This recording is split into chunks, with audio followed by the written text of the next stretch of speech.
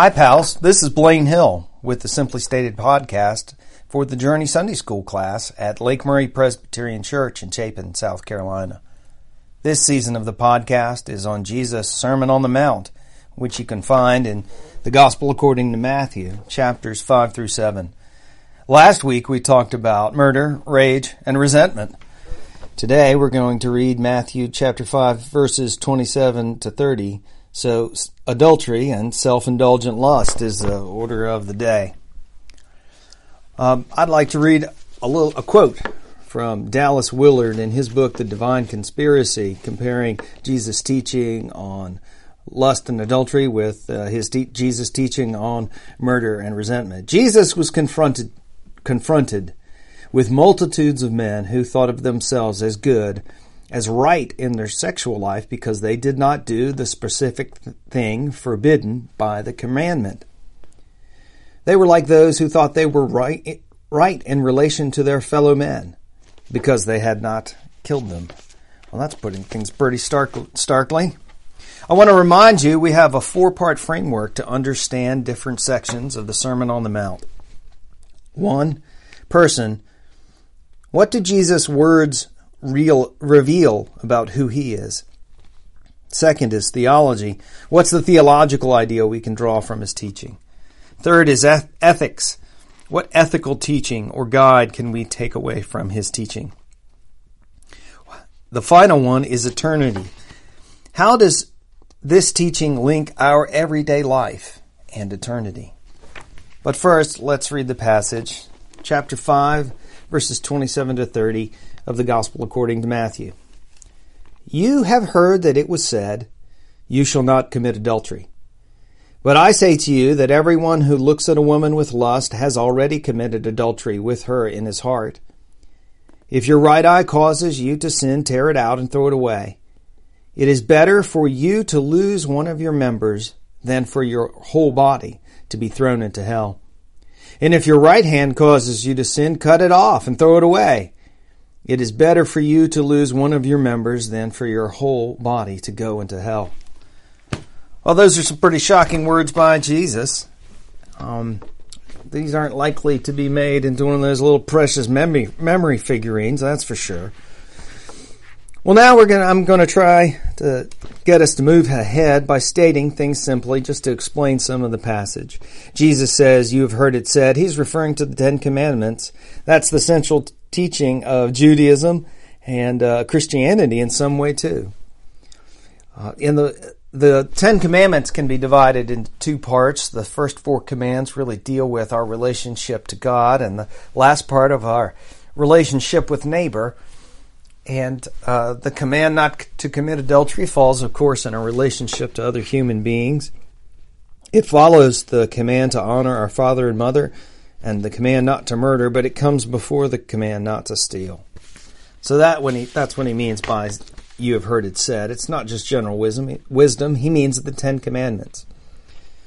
Well, in the Old Testament, in Jesus' day, adultery had a pretty particular meaning. It wasn't just sexual misadventures or promiscuity by single people, but it was talking about married people. This command forbids a married person to have sex with someone other than that person's husband or wife, and it forbids a person from having sex with someone who is married to someone else. In practical matters, the Old Testament law was really focused on the idea that no one other than her husband is permitted to have intercourse with a married woman. In principle, both the man and woman committing adultery should have been punished or divorced or whatever the course might be. But in practice, we have reason to think that women probably got the worst of things in Old Testament times and in Jesus' day as well. The story of the Gospel of John, chapter 8, deals with Jesus confronting that, in fact. A friend of mine suggested to me maybe it was only or largely a crowd of men listening. That could have been the reason Jesus is talking to how men behave in this passage. We can't really be sure. Jesus goes on and says, "But I say to you." We saw this same contrast in the last passage we looked at, talking about murder and nursing grudges. Jesus really is making a huge claim here, a claim to deepen, or in his own words, to fulfill Scripture. And then he goes on to say, everyone. Again, is he talking mostly to men? Either way, we can understand that the problem falls to both men and women to look with lust, which is where he's going next. Jesus is talking here not about noticing that someone is attractive. Jesus is talking about deliberately seeking to look at someone for the purpose of being aroused by the view. He doesn't mean the just noticing someone's beauty or handsomeness, but deliberate staring, seeking, leering really is maybe the best word. On purpose behavior. Just as Jesus isn't calling us out for feeling irritation at someone, he calls us out for nursing a grudge. Here, he isn't criticizing human sexual attraction.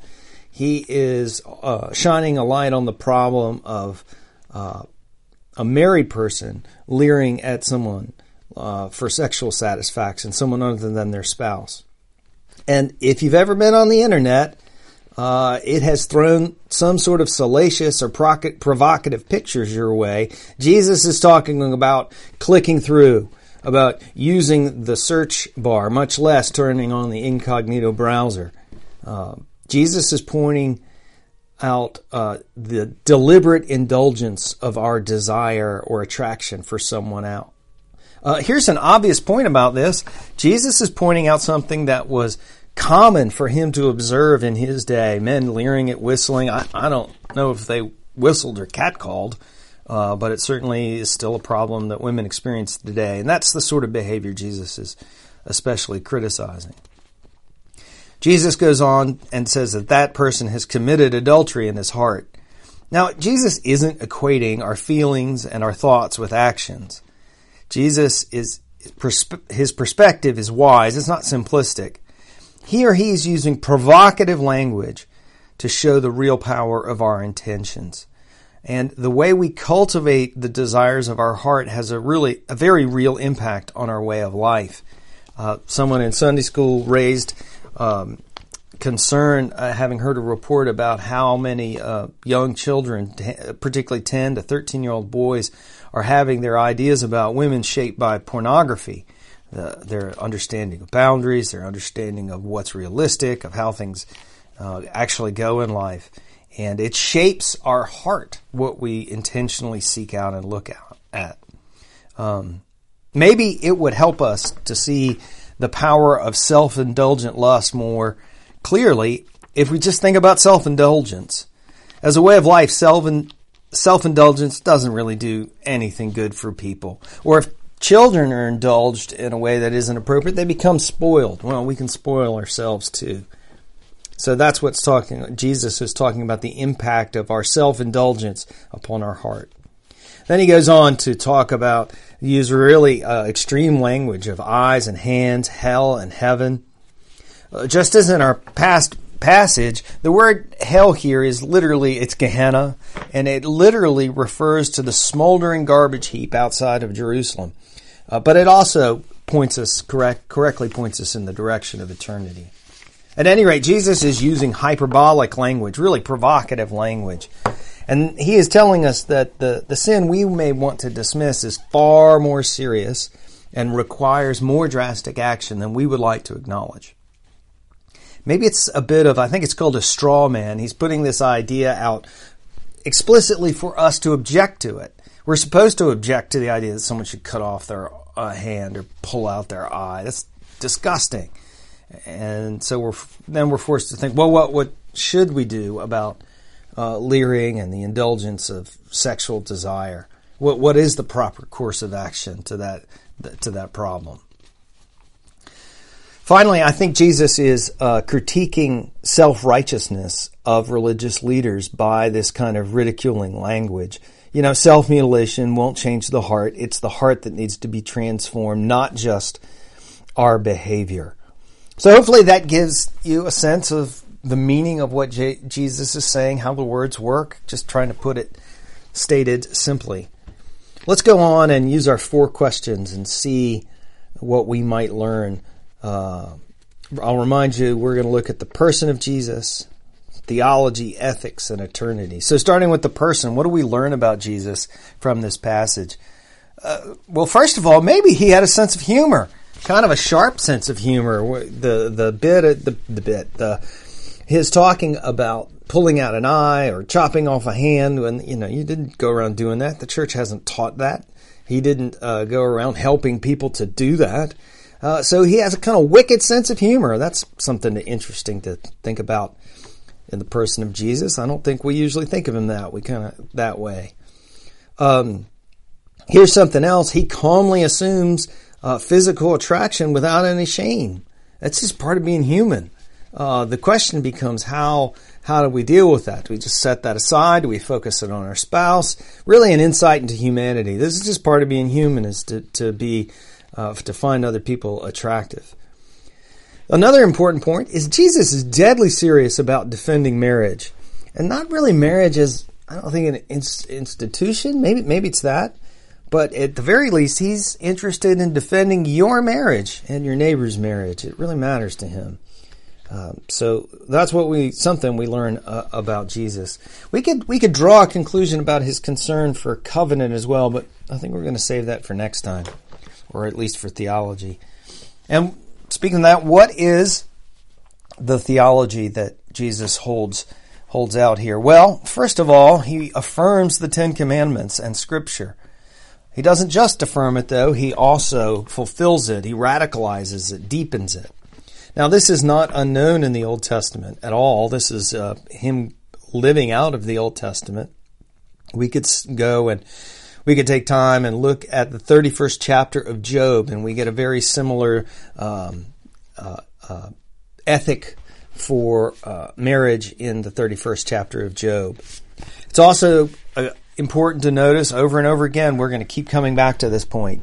Jesus is not interested in mere rule-keeping righteousness. Jesus is interested in helping us have a heart that is shaped like the kingdom of God and living well in the world because of that. The third thing we're going to look at is ethics, and maybe this is the deepest point. I read that passage from Dallas Willard at the beginning of the podcast, and he asks a very helpful question. He assumes that Jesus is trying to answer this question: how is a good person to live? So let's see what Jesus teaches us today about how a good person is to live. The first is we have to take decisive action against sin. Okay, we're not supposed to cut off our hand or pluck out an eye. That's disgusting and grotesque. But we should take decisive action against sin. We should do something about it to prevent it. That could take many forms. In the class, we had a fruitful conversation about people. We by this point in life, we know people who are struggling to keep their marriage together, maybe become attracted to someone else, and maybe the decisive action is to delete contacts from our phone or Facebook, to cut off the relationship with someone who's not our spouse because it's luring us away. But at any rate, decisive action against sin. Again, we see Jesus' defense of marriage, sheltering and protecting it. Here's an obvious ethical conclusion: is a Christian rejection of pornography. We can see some version of that goes back very early in Christianity. Obviously, it wasn't internet pornography, but the pagans had lurid and sexual shows that were easily available in that time, and the church said that a good person is to live by avoiding those. Keeping on with ethics. I told you there was a lot here. And let me just ask, what ethical conclusion do you draw from the teaching that Jesus gave? That what you draw away may be the most helpful for you. I'll provide a few more that we came across. Jesus doesn't condemn sexual desire as an ethical position. And that's really important, especially for adolescents and young adults, just to recognize that those desires within ourselves are not what Jesus is speaking against. It's the indulgence of those outside of proper bounds. To understand that our sexual passions have a proper place. And we live in a society that really doesn't want to acknowledge that much at all. But a lot of heartache demonstrates that what happens when we don't recognize reasonable boundaries. Here's something that is important to notice too. Sometimes this passage is used to caution women to modesty in their dress so that men won't be excited by their appearance. But I don't think that's what this passage says at all.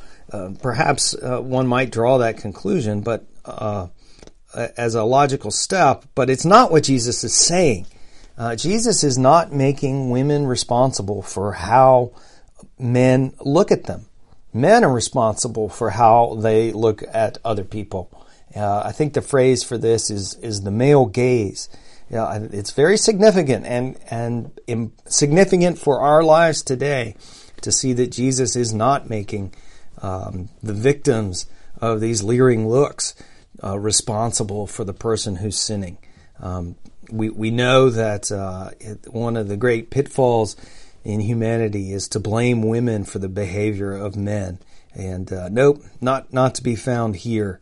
Jesus is making us men responsible for our behavior, and frankly, women responsible for how they look at others as well. Of course, on this topic, it's easy and common for people to fall into self-righteousness and condemnations or self-condemnation. That just doesn't seem to be what Jesus is trying to do. He is trying to lead people out of sin and into the kingdom of heaven. This is where it's so important to remember Jesus' words like, the kingdom of heaven has come near, and blessed are the poor in spirit, that Jesus pronounces a blessing on us. Last of all, I'm going to say what I think is the most important ethical principle for our day, perhaps for any day. It's this: love is not predatory. Proper love does not seek to consume other people as a thing, goodies to be gobbled up. The week in which I'm recording this, Matt Lauer, a substantial TV personality, has been accused again not only of sexual misconduct, but of raping a woman. And we've had all of the terrible occasions of finding out the kind of treatment women in Hollywood have endured under the Me Too movement. And Christianity utterly rejects the predation of other people because of lust, men or women, for that matter. Though I think Jesus is right on the ball in noticing that this is something that happens publicly to and around and at women by men. So love is not predatory. That's the last point I'll end on ethics, but I'm curious what comes to your mind. What ethical teaching do you draw from Jesus' words today? Last, I want to look at the issue of eternity. How does Jesus' teaching connect us to eternity? Well, first, Jesus is rejecting the division of the body and the soul. The Christian church has often divided those two things, divided body and soul, but Jesus doesn't allow here. How we act with our body has enormous impact on our soul, and the condition of our body will drive the condition of our soul, whether it's tended and healthy or not, will impact what we do with our body. We could extend that and even say it will impact our body. If we are sick at heart, we can become sick in our body as well. So let's first notice that Jesus rejects the division of the body and soul. And given that Jesus, of course, is the union of the divine and human, how could he embrace any division of body and soul in one person? So good Christology will help us in our ethics here. Jesus also seeks to defend us, protect us by naming a very common sin, and a sin that is destructive. And so he calls us to begin a kingdom of heaven way of life now, to to act out the ethics and the theology of the kingdom of heaven as a way of life. So those are just some of the eternal points that we can draw from this passage. I really would encourage you to think about how does this passage, how your decisions to look and not look impact your ability to be a person who lives as a citizen of the kingdom of heaven. Well, we're going to look at a short passage next week, at least one. I'm going to read that for you. It is verses 31 and 32 in chapter 5 in the Gospel of Matthew. Here it is. It was also said, whoever divorces his wife, let him give her a certificate of divorce.